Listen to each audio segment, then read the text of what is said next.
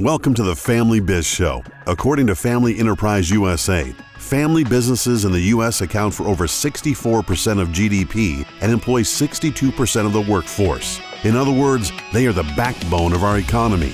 But success doesn't come easy. Only 13% are operating in the third generation. The Family Biz Show is here to help. Listen in to hear stories from other family businesses and industry thought leaders so that you and your family not only survive, but thrive.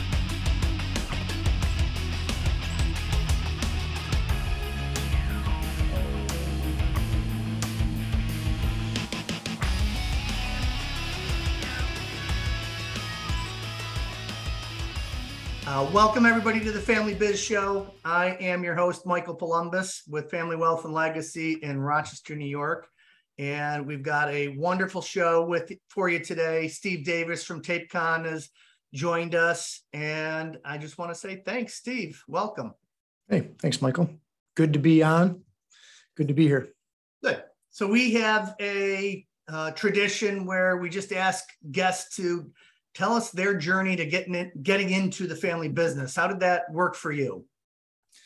Family biz. Yeah, I mean, it goes all the way back. It goes all the way back probably to summers. I mean, of course, in my family, it's like when you turn 14, you catch a ride with dad and go to the factory and work a summer, right? So it was summers 14 through, I don't know, 17 or 18. Yeah, so you kind of get introduced to the family business because of, dad was going to work and I was able to catch a ride and work summers and pocket some cash. But it was an opportunity I think when I was 14, I was just cleaning machines. I was just kind of sent around, just kind of cleaning stuff. But eventually, I believe, I don't know what it is now in New York State, but when I turned 16, I was able to kind of operate equipment. So at that point in time, then I got into some of the production assets and was able to do some printing and some cutting of materials and whatnot. So that, I guess, all the way back into high school, really. But it's not like I was thinking this was going to be the end all in high school. But it did influence, I think, my college trajectory because I ended up going to Clarkson University.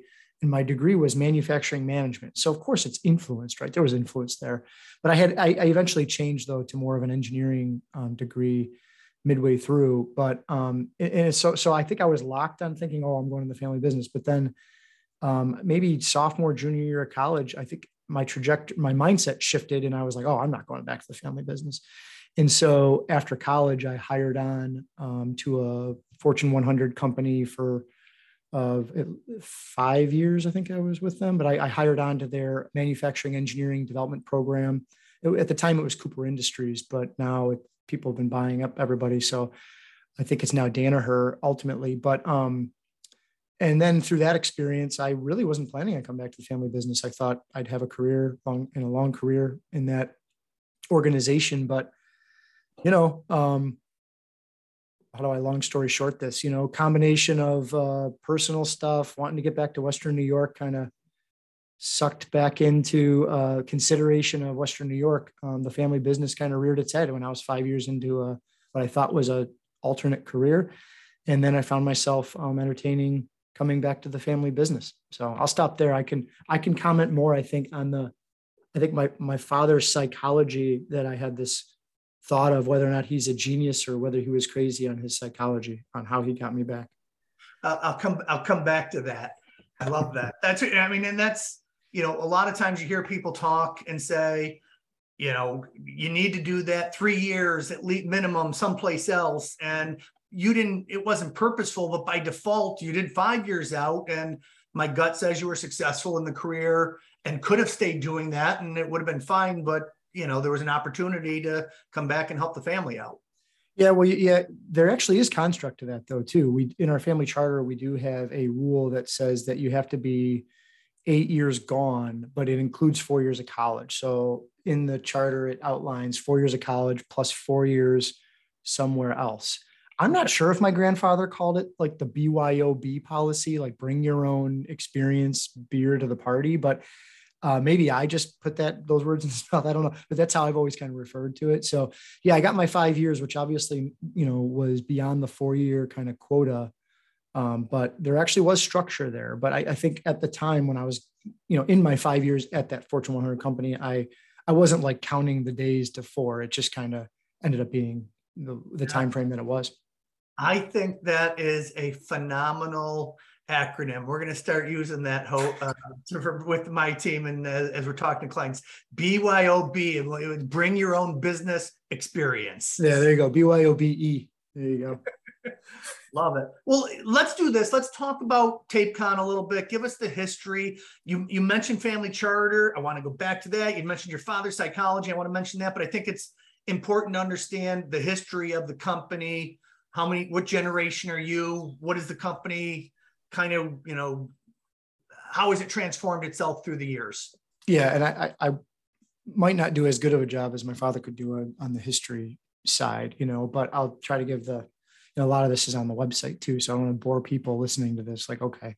But I mean, yeah, we're 102 years old now. So in 1919, my great grandfather found, in essence, patented a machine. And it's kind of interesting time in 1919, right? So there was, electricity and things kind of coming on board. And so he created what was called the Davis Bulletin machine, which was in essence, we joke and call it the original PowerPoint because, static signs became variable with the Davis Bulletin machine. So we had a hand painting division that in essence took, it was like an ad agency with a painting division and then the machine. So we would, in essence, it was an advertiser. It was an advertising machine. And so there was a series of posters that would rotate in the Davis Bulletin machine, putting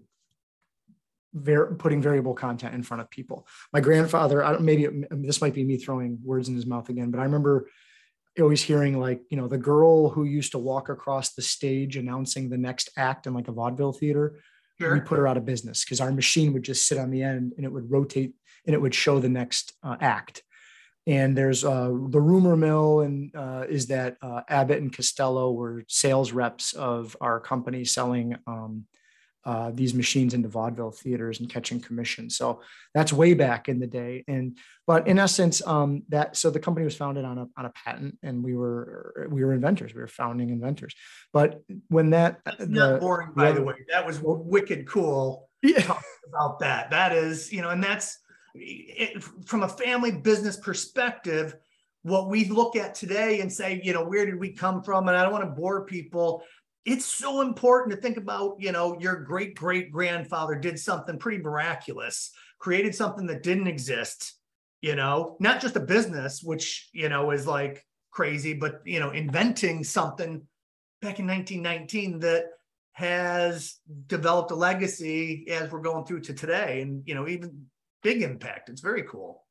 Yeah. But there was a series of, I'll say, entrepreneurial pivots, along the journey, which is interesting. I mean, the machine, when it lived its useful life, hand painting became screen printing. So obviously that's a core competency that we still possess today, although we're doing, more functional printing than we are traditional graphic printing. But that competency of screen printing was built to literally hand screen print signs, right? And so when the machine kind of, lived its useful life, or maybe patents ran out, I don't know the full history, but in the 40s, there was the war effort. We started printing water slide off decals for Bell Aircraft and Curtiss. And so we kind of became serving an OEM market in terms of being a tier 1 supplier of graphics to support aerospace, and so, and it kind of evolved from there. So we kind of became an industrial printer where we no longer and there was a pivot there because obviously there was a decision, the machine's not core to the business. We're going to take this printing capability and create a new customer base and a new business model. And so there was a pivot there, and that was, another generation's problem. Right. And they solved that problem. We've been on that road still. We serve, the majority of our sales is OEM sales where we're playing a role as an outsourced manufacturing partner to be either producing a component of our OEM customer designs, or in some cases where they're one-stop shop, we're doing their full product for them, and also providing a lot of engineering consultation design services with that. So that's still a tenet in the business, and but we're continuing to evolve. So we're serving the healthcare, medical device space, and industrial OEM space as a not just printing, but now we've got a variety of different capabilities that we help, I'll say, brand owners either launch a product or make product line improvements or scale up their product launch opportunities. So we serve the new product introduction processes of our OEM customers through a variety of service, including a full outsourced manufacturing. Love it. So a lot of people over the last 3 years, this is the first time they've heard the word pivot. And, having to get through, what we went through with COVID. But for you guys, historically, it's really neat that, you've had pivots in the past. And I think it's important from a family business perspective to take that into consideration. What was done in the past may not be the future going forward. And I think what gets hard, it's easy for you to look at it and say, okay, I might have to do something different than dad did, but for dad or grandpa to look at you and say, how could you be doing something different? Well, it's like, well, you guys, got us here, but what got us here may not get us there. And we need to be open to the potential to pivot. I think that's a really important point. Well, it takes less pressure on me, maybe us adapting and changing when I can look at the history and say, well, that's exactly what we've been doing. Yeah. For the last 102 years, a lot of flexibility, adaptability, read and react. And Awesome. There's been some, there's other stuff in the history too. Obviously, the company's name is not Davis Bulletin. So there's a whole history of how TapeCon came in. There's a whole long history, which again, I don't need to bore everyone on all the details of that history, but I'll say that there was outside partners involved in my grandfather's generation. And then there was a buy-sell in place and whatever, people die and things change and things just kind of happen and the outcome's the outcome. And then sometimes you get off a path, but then you're on a path. But obviously the continuity through a lot of this has been, the Davis family involved as owners working in the business. Yeah. And again, the purpose of this show is to allow other people that have not gone through all the things that your family has gone through to hear them. So that, that history is super cool. When you start thinking about, we changed because of a buy-sell agreement. We've changed because products were different. We changed because machines were different. I think all of those things are super important. And again, my father was, first generation wealth advisor serving family businesses, but he served, Kodak executives and retirees. And, it wasn't just family businesses. My father, when I started telling him that we're going to help coach businesses to get their strategy right, he's like, that's not what we do. I'm like, that's not what you did. But, and so it was really difficult for him to hear, what we do. And thank goodness that we've made that pivot because, our belief is that, managing assets and managing the wealth and helping the family with all those things is great. But their biggest asset for our clients is the business. And here we are saying, we're going to help you with your wealth, and their biggest chunk of wealth, we didn't get, the tools necessary to do that. So we went out and did that. And it's a game changer in the industry for us to be able to help a company go from $10 million to $40 million with some new ideas and thinking. No different than for you guys to sit there and say, the machine served its purpose. Well, you recognize that what got you here won't necessarily get you there. And yeah, I feel like, the external environment's different for each generation. Everyone's dealing with, so many different external opportunities and threats that need to be considered. And reality is a business model changes based on, what's orbiting around you. You know what I mean? Right. So you're either going to be conscious of that or put your head in the sand, Yeah. And the other piece to that is, how do we honor the legacy of the past? A lot of times when you talk about, like, you've changed the branding through the years, and it wasn't just based on the machine, and the cornerstone has always been a Davis family member involved in the ownership. But I bet you the branding that was there 40 years ago doesn't look like the branding today. Mm-hmm. And that's a lot of times it's like, how do I hold on to that legacy that, grandma drew that first logo, way back when, and how do I take that, but make it fit on the shelf today? It's difficult. It's hard. Yeah. I probably don't do a good enough job in, telling the story as well as I could. I'm one of our raw material suppliers. I was up there touring, I don't know, last quarter. I can't remember when I was up there, but they had an entire room. And then they're a multi-generational family business, but they had a whole room set aside. It was like a museum. I mean, it was beautiful. And I took pictures, and now it's making me feel like I got to follow up on it again. But they took us in. It was part of the tour, and it was a dedicated room, and everything was encased in glass. And they really had a conscious effort to preserve some of the artifacts along the journey, and just a lot of, I guess just staying in tune and valuing that along the way and telling a really good story. So they're a much larger company than we are, but I'm sure they have overhead they can allocate to that, but still not an excuse. This is a project I got to get my father on now that he's kind of towards the tail end of his career. I got to try to convince him to take that project on and really put that together, because we probably don't honor it as much as we should. And plus, when I was going through their tour, you can just see kind of a theme of innovation through the timeline, which is just fun. And it definitely, at the end of the day, it's kind of meaningful work, right? I mean, we're here working, and everyone likes to cling on to kind of that identity, sense of purpose in work. And the history helps, I'll say, reiterate that purpose over time to show not just verifying purpose, but validating purpose. And there's a difference, right, between verification and validations. And just, you can see it over a timeline.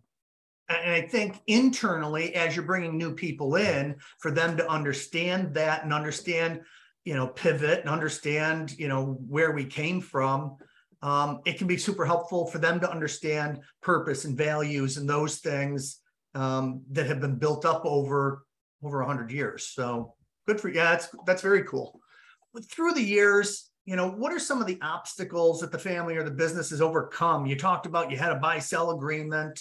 If those, a lot of times I think the stories that we talk about and the history, it's so important because that's what we learn from. You don't learn from all the successes as much as you learn from stubbing your toe and saying, okay, that hurt, let's not do that again. Mm-hmm. Do you mind talking about, what are some of the stories of obstacles that the family or the business have overcome through the years?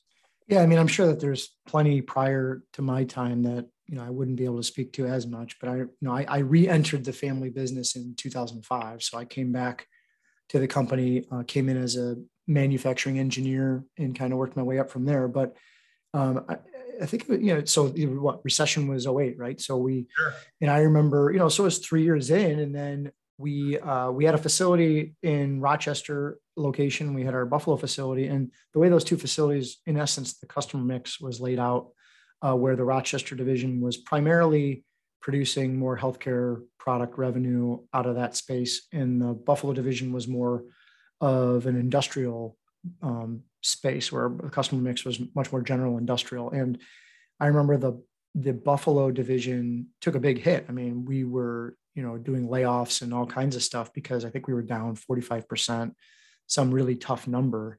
But the interesting thing, though, around that time, if you remember what was happening in parallel with the recession in 2008, was also the swine flu. It's funny, you think about COVID now, right? But the swine flu was happening then. This other pandemic didn't hit the States or whatever, but it was in the swine flu. Actually, some of the healthcare products that we sell into were correlated to programs that would scale in the event of those situations. So we actually had an increase in sales in that division, and it kind of leveled the ship. And I think what it taught me was, especially in a family business, it's kind of like I kind of report to the family, right? Of course, I report to all our employees too, but I report to the family, and it's kind of like in the strategy, how do you bolt in risk aversion to ensure longevity? So you don't want too many eggs in one basket. Like right. If we would have been all in industrial during that time, like it could have really threatened, the organization. But because of the diversity that we had in the customer mix and the product mix that we had, we were able to kind of weather the storm, and we got through that, without much issue. I mean, some pain. No, I mean, obviously we had to make some tough choices, but the company wasn't severely threatened.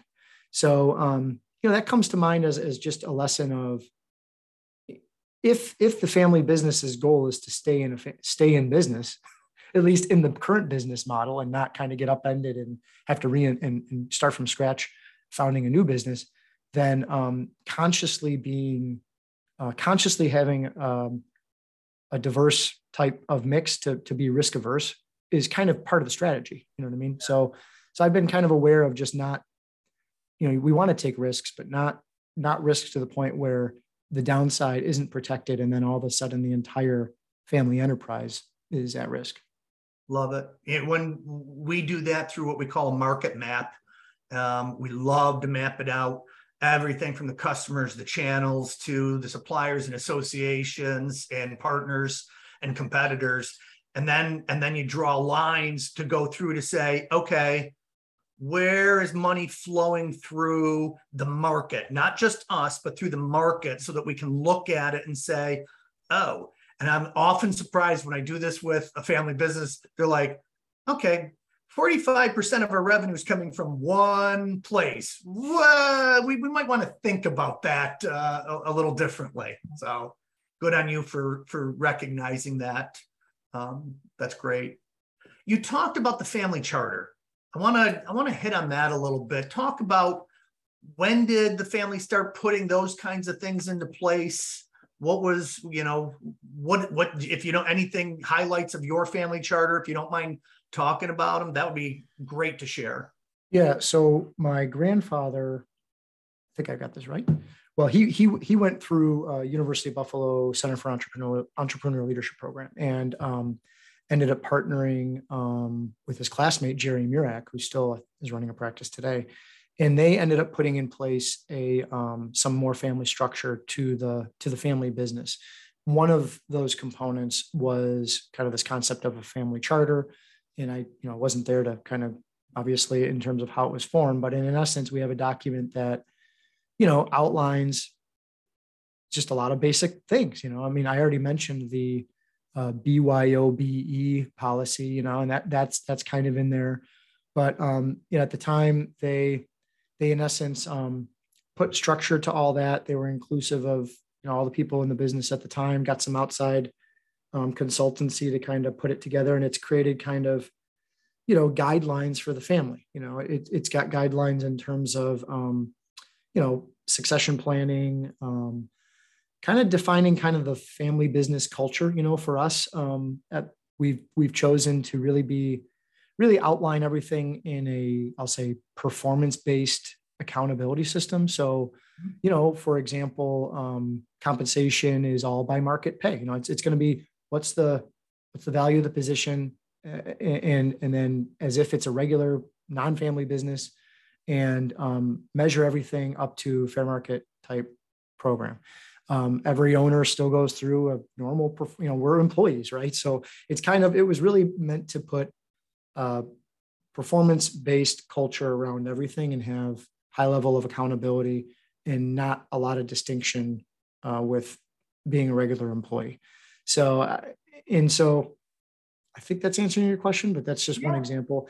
And then, but it also goes into just kind of like, who can enter the business, under what condition, who can't enter the business, and all those are kind of ironed out in the family charter. And it's still under construction. I mean, we that was put in place, in the 90s or something. But then in 2013 or 14, I think, we were founding members of, the program doesn't exist anymore, but there was a family business program that came out of the Center for Entrepreneurial Leadership, and we participated in that also as a family. So at the time, my father, my uncle, my brothers, and I all enrolled in this class, and we took the class together, and had all these outside kind of presenters. And it was really good because we would, the class would be like 5 to 7, and then we'd go, grab dinner or beers after and talk about, the class. And it was an opportunity for us to kind of pull that charter back out, dust it off, revisit it, We also started talking about family business values, and we went through a family business values exercise. We did disc profiles for all the family members, talked about kind of our personality types and interpersonality kind of situation stuff. And so it just keeps the dialogue open. And I think that since that class, we've had ongoing kind of family meetings. And when I say family, I mean working in the business family, not all extended family. And just to kind of keep that narrative going and kind of keep these things all refreshed. And it's just kind of agenda driven, topic driven to stay ahead of it. And it's all just kind of, at the end of the day, I just boil it down to protecting the downside, being proactive, not reactive, plan now for all the contingencies so that, if something does go awry, we're not running around huffing and puffing, and we've got somewhat of a guiding light. So, so people don't get too crazy, Yeah. Well, you think about that. Your grandfather did this work. Grandfather was G3, generation 3. Is that right? I've got that right? Yeah. Because when I mentioned, because there's my great grandfather. Yep. And then there was another generation involved in the early founding, then my grandfather, then my father, then my brothers. Yeah, so your 5th generation. It's interesting because it's typically right at that 3rd generation when you start to say, we might have had a lifestyle business. Not saying you did or you didn't, but if we want to make it to that 100-year mark, that is, having that family charter or, putting some family governance in place really makes a difference. And you guys made a very conscious decision to say, we need to make sure that we keep this performance-based. We need to make sure that we have people that buy into the company, that want to work at the company, that they're family members, that want to be here. So by spending 8 years out at a minimum, it's like, okay, I've spent that time out. I've developed my career. Now I'm going to pivot and go back and do, work in the family business. I need to be BYOBE and make sure that I'm bringing some stuff to it. I really, I've been doing this for 20 years plus, and it's rare to see people to make that pivot.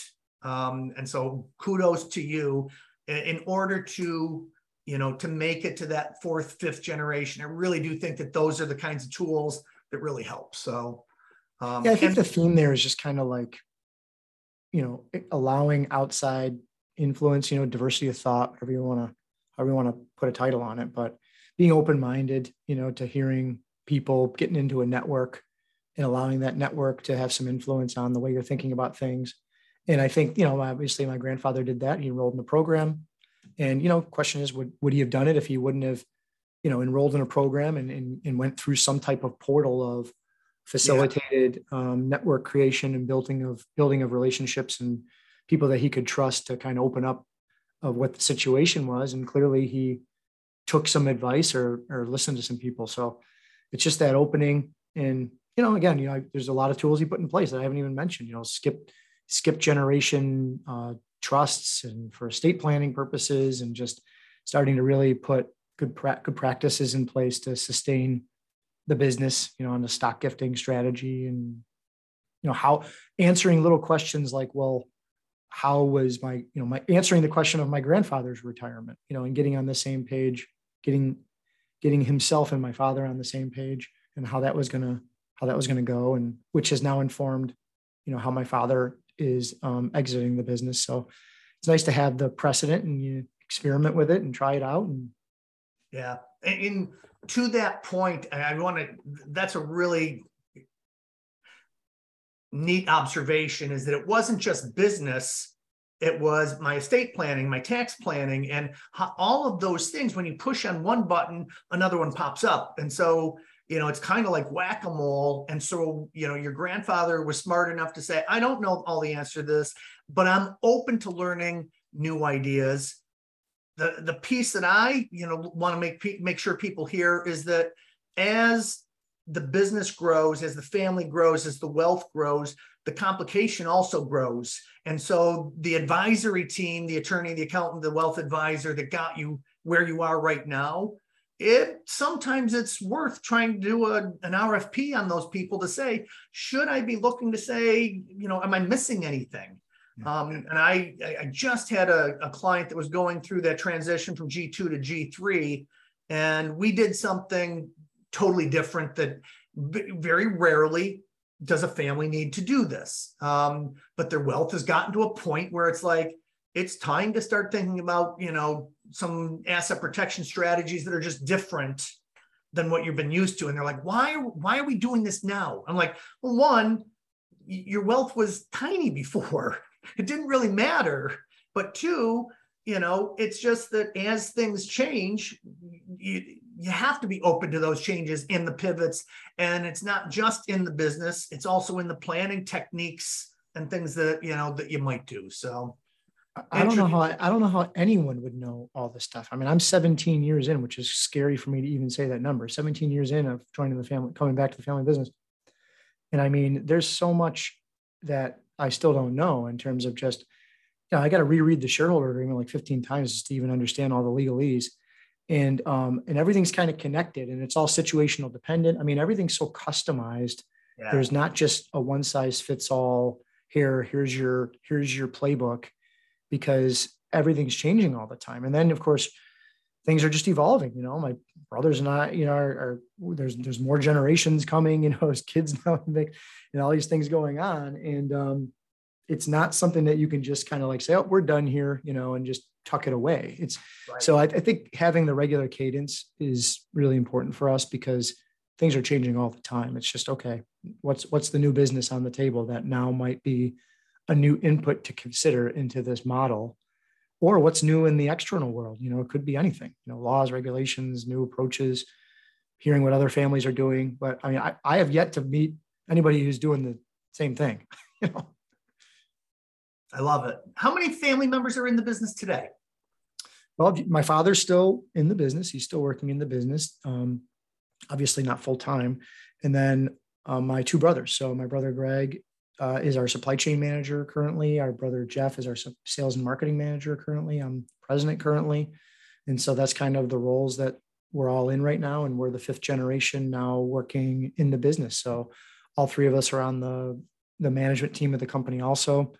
And but it's exciting. It's an exciting time for our company because, everyone's kind of learning and growing. We're all fairly, younger, I guess, define younger, but we got a runway in front of us that we can do some exciting things, to hopefully grow the company and do some fun things. So it's kind of an exciting time here. Great. For you, what are some of the best parts of being part of the family business?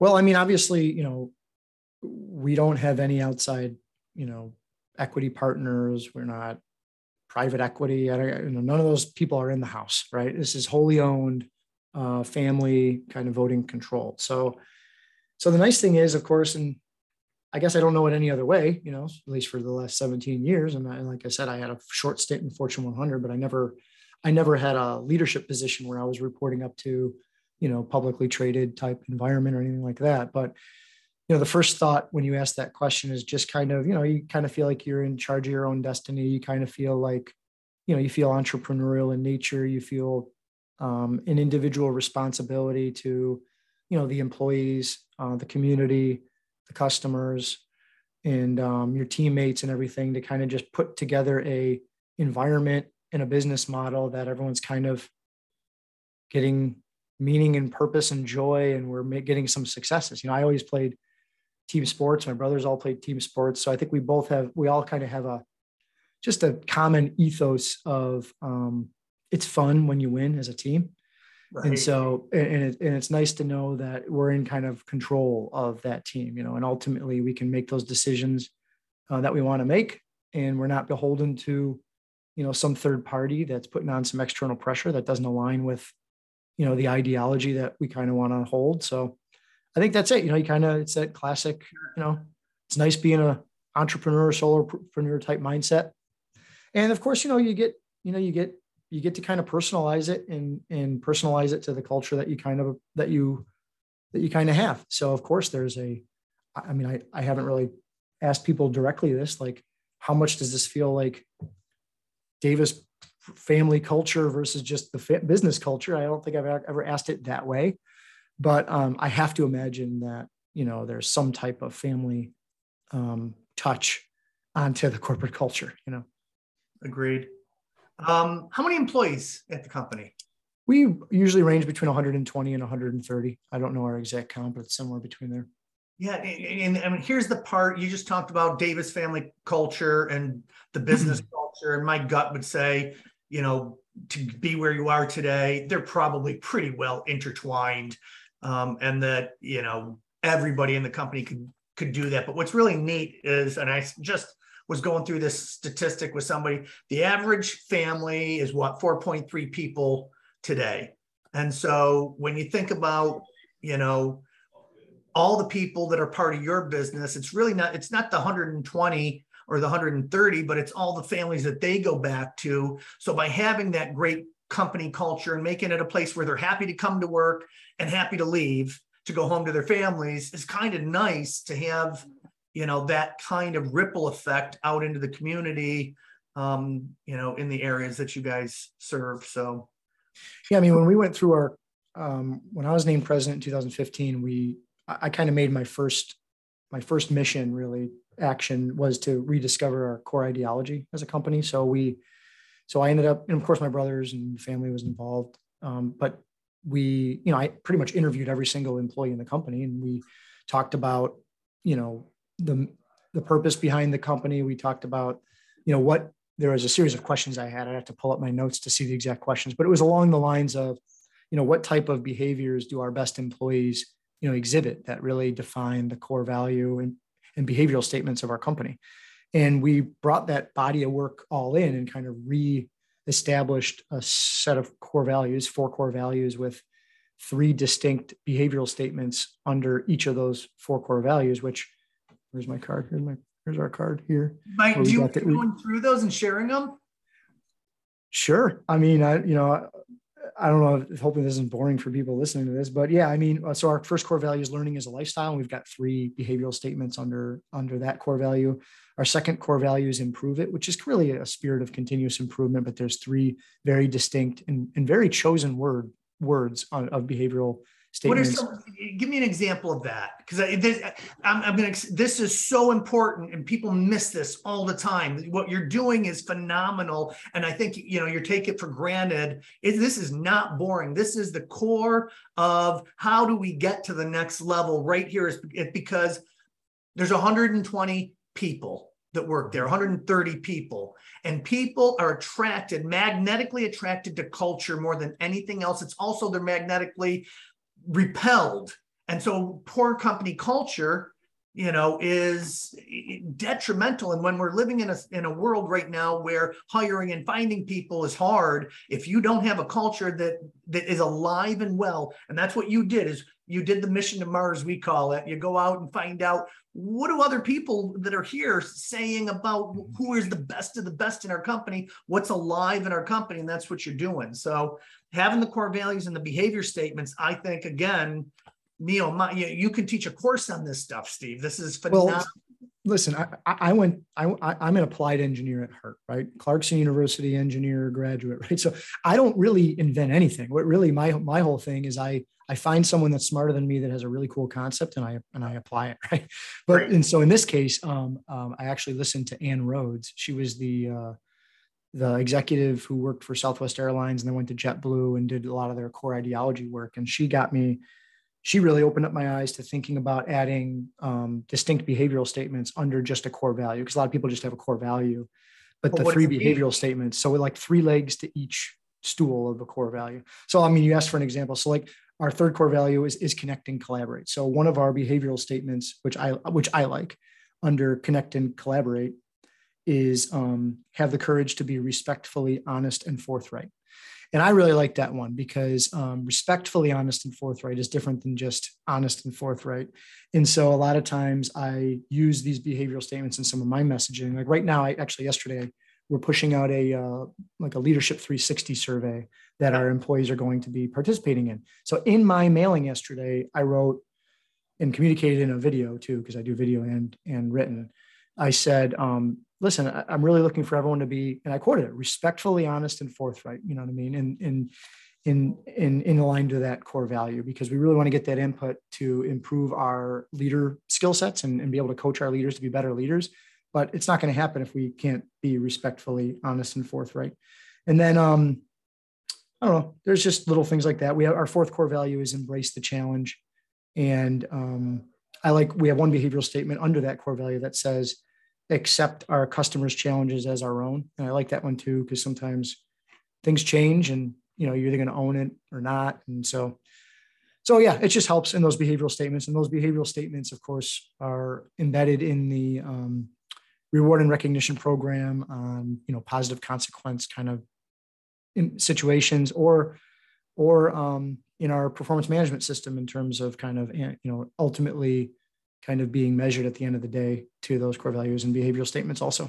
So it's always under construction. I'm not sitting here for anybody listening, like I'm the freaking, angel from God on core values and this stuff. I'm on my journey too. I mean, I think we got a lot of things right. We took our time with it. It literally took, I want to say 2 years really from start to finish, from when the early inception of me saying, hey, let's do this, to where it finally shook out and we started really in bringing it into the organization and people were really owning it. Yeah.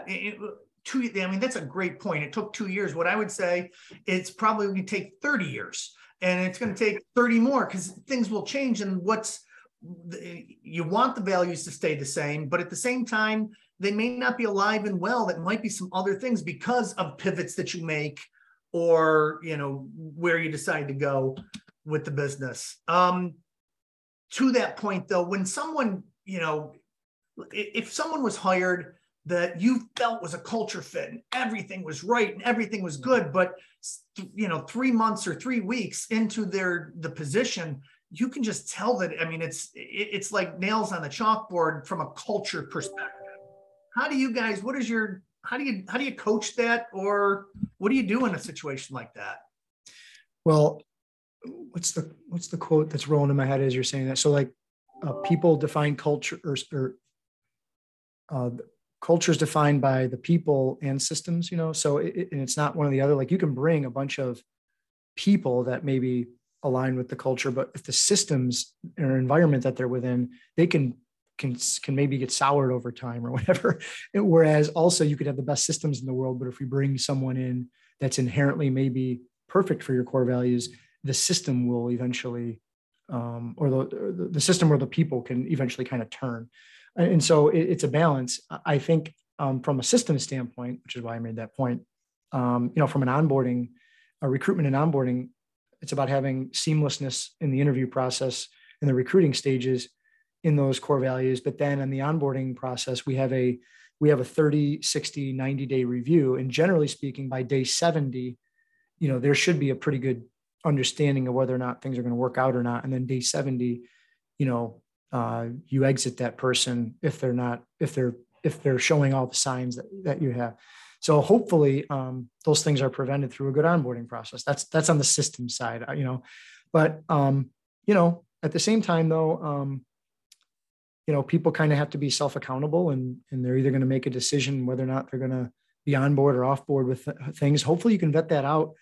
It's funny, when I get called in for interviews, I'm usually in the second or third round, final round. I barely even look at the resume. I mean, I come into the interview and I figured all that's been done. Right. And for me, it's questions more around purpose and values. I ask a lot of questions about, behavioral statements, situational things that I can then align with a behavioral statement or ask about core purpose, kind of like get out of the bed reason. Will they have a passion gear for our company because they like either the industry that we're playing in or the customers that we're serving or the solutions that we're providing, or they like the fact that we're kind of born in Buffalo, grown in Buffalo, and they've got they're hardcore Buffalo. I mean, I can kind of sniff out, or I try to sniff out. I'm not saying I can, but I try to glean out some of those things to prevent having that turnover down the road and having a misalignment, because the interview and recruitment process, I always think of it as I'm not really interviewing them. I kind of feel like it's a two-way,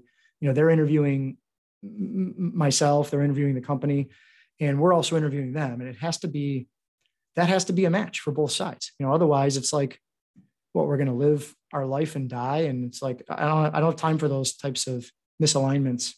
So, and they shouldn't either. So it's just trying to be honest and forthright about whether this is a good fit before we engage in this relationship. You know what I mean? No, that's well said. Very well said. It's hire slow and fire fast, basically. But there's a lot, that's easy to say that. But when you're going through the process, there's a lot of systems that need to be put in place. You talked about the former CEO of Southwest went on to JetBlue for your core values, work and purpose work that you did. Anything that any thought leaders that you leaned on for hiring or, bringing people in, onboarding?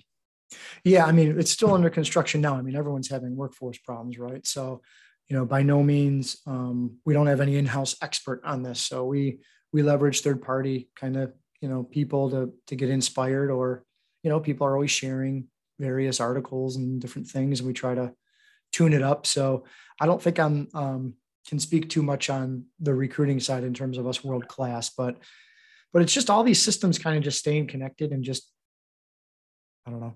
Yeah, no, we're improving them. Yep. I try to share the name Brad Smart an awful lot with Top Grading. I think that their organization has done a really great job of taking exactly what you're talking about. And Patrick Lencioni, his work on the ideal team player, I think is pretty phenomenal. So it's resound, you kind of reverberate exactly the things that they talk about. So good stuff. Taking a look at where you're at right now, what are your top initiatives that you're working through today? Well, I can tell you what I did this morning, So, what my front burner right now is, I've been doing a lot of work on workforce development. I mean, I kind of see my role right now is at the end of the day, I kind of go to the constraint, everything's kind of a theory of constraints for me. And when I look at our growth strategy right now, one of the largest constraints is on the skilled labor, particularly the direct labor side of our factory. And so it's a problem. I mean, obviously you hear a lot about workforce going on right now. So one of the things that I'm really engaged on, and which took up most of my morning, was building a workforce pipeline here in our community. So I'm on the Buffalo and Erie County Workforce Investment Board. So I'm on that board already, and then I'm engaged in some workforce development committees in our trade associations. And I'm trying to, in essence, build a upskilling workforce training center, collaboration, a pipeline, a workforce development pipeline that can, on several fronts. One, entry level, bringing people from various communities. Like Buffalo has got a pretty large refugee resettlement community. There's opportunities to pipe into that. There's some unemployment in certain areas of the city. There's opportunities to tap into that. So bring people through an upskilling program to get them to a baseline, so we can bring them into our organization as an entry level hire, and then get them into our organization. And then that's kind of tier one. Then a second stage program I'm working on is a incumbent. By the way, I'm not doing this by myself. So I forgot to layer in that I've been collaborating with local people in our community that have similar capabilities or have similar types of manufacturing processes as us. So in this particular case, I call it a printer converter council. And so it's a sector-based approach. So it's about 7 employers involved right now. And I've kind of brought everyone together to form a council under the Buffalo Niagara Manufacturers Alliance umbrella to work as a cohort where we can aggregate our demand signal, send that signal up into the supply chain of this talent pipeline management supply chain, and generate and meet that demand. So entry level coming in, and then once they're in the door, we would have a registered apprenticeship model for an incumbent worker training program to upskill them even further up a career pathway. So it's about sustainability. And I think, well, I guess since I'm on a family business podcast, it's kind of like, why am I putting so much effort into all this? Why am I calling not really competitors, but like local companies that, you know, we kind of do some similar things with that, that really are pulling from the same workforce. Why am I so on this rising tide raises all ships kind of mentality? And it's because I'm not looking 1 year out. Like I'm looking 20 years out, 25 years out. There's a major long-term view here that I'm personally invested in. So, you know, if I was publicly held or just was in this position as a president of Joe Blow Company on the New York State or the New York Stock Exchange, I might not be as invested to be putting my time and effort into this type of program, but I see it as the only way to build a sustainable workforce pipeline into the future. So, well, maybe that's an inaccurate statement that I just made about not doing that if I was publicly traded. That's probably unfair. I think someone in this role should be doing that. But my point is, I think the long-term view has a lot to do with wanting to build a system that's going to be sustainable and that I can rely on in the future. And that's that's the first thing that came to mind.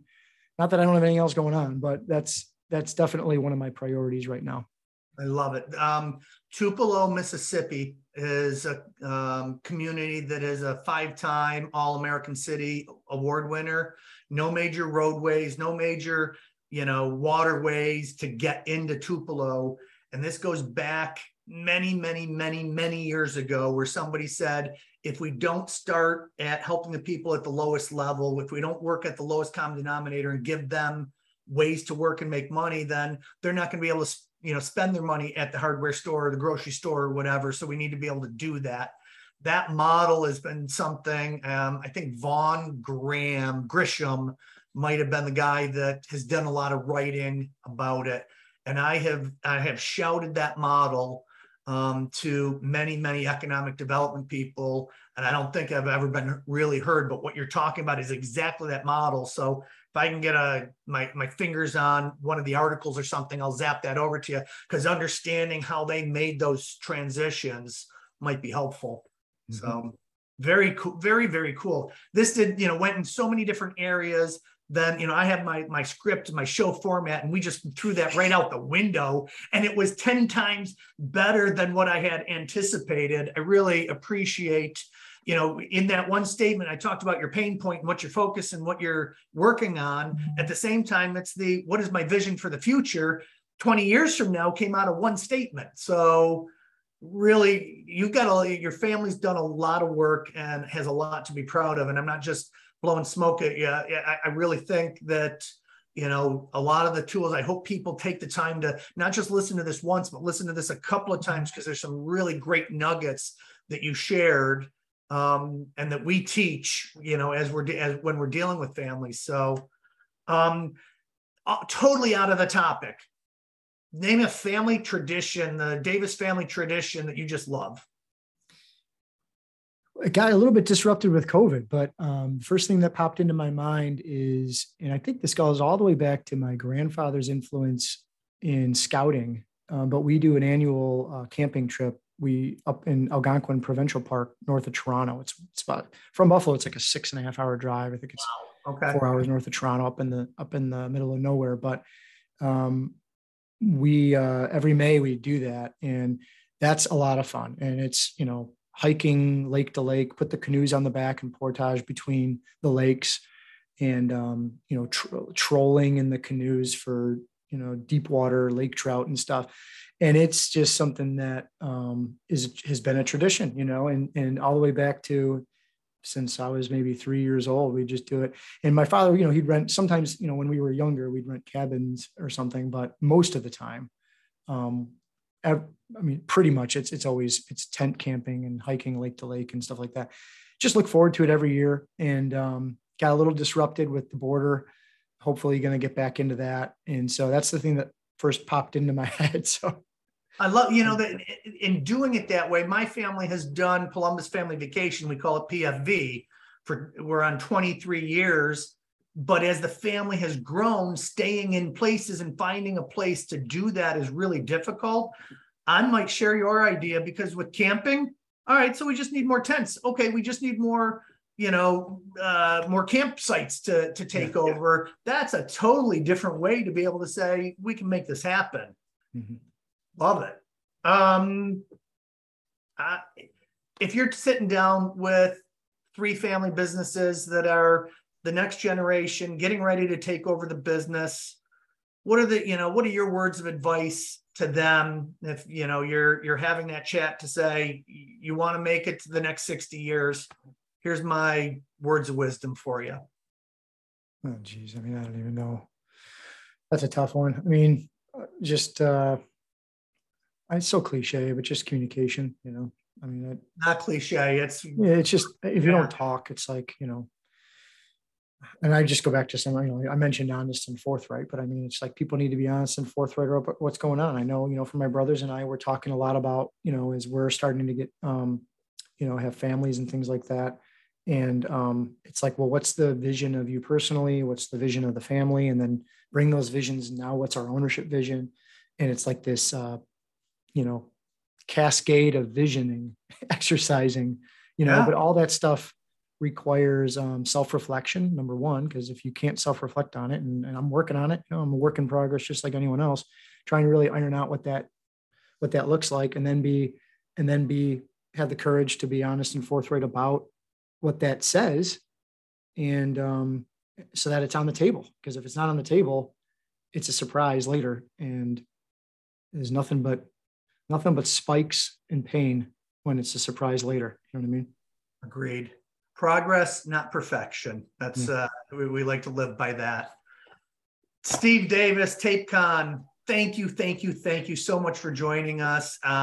This has been a really great show, and everybody listening, I hope that you got a lot out of this. This is one to go back, and I haven't said this about very many of the shows, go back and re-listen to this and listen to the words that, Steve's using. There's a lot of great tools buried inside of this 1 hour conversation. So thank you all. My name is Michael Palumbis. I'm with Family Wealth and Legacy in Rochester, New York, and you've been listening to the Family Biz Show. Cannot wait to have you listen to the next episode. We got some really exciting ones coming up in the near future. Thanks, everybody, and have a great day. Thanks for listening to the Family Biz Show. We appreciate your time and trust to deliver the best guests and most cutting-edge information to help you maximize your family business. Being part of a family is tough. Add a business to that, and it gets even tougher. Tune in next week as we strive to ease your journey with the Family Biz Show. The content presented is for informational and educational purposes. The information covered and posted are views and opinions of the guests and not necessarily those of Lincoln Financial Advisors Corporation. Michael Palumbis is a registered representative of Lincoln Financial Advisors Corporation. Securities and investment advisory services offered through Lincoln Financial Advisors Corporation, a broker-dealer, member SIPC, and registered investment advisor. Insurance offered through Lincoln Financial affiliates and other fine companies. Family Wealth and Legacy, LLC, is not an affiliate of Lincoln Financial Advisors Corporation.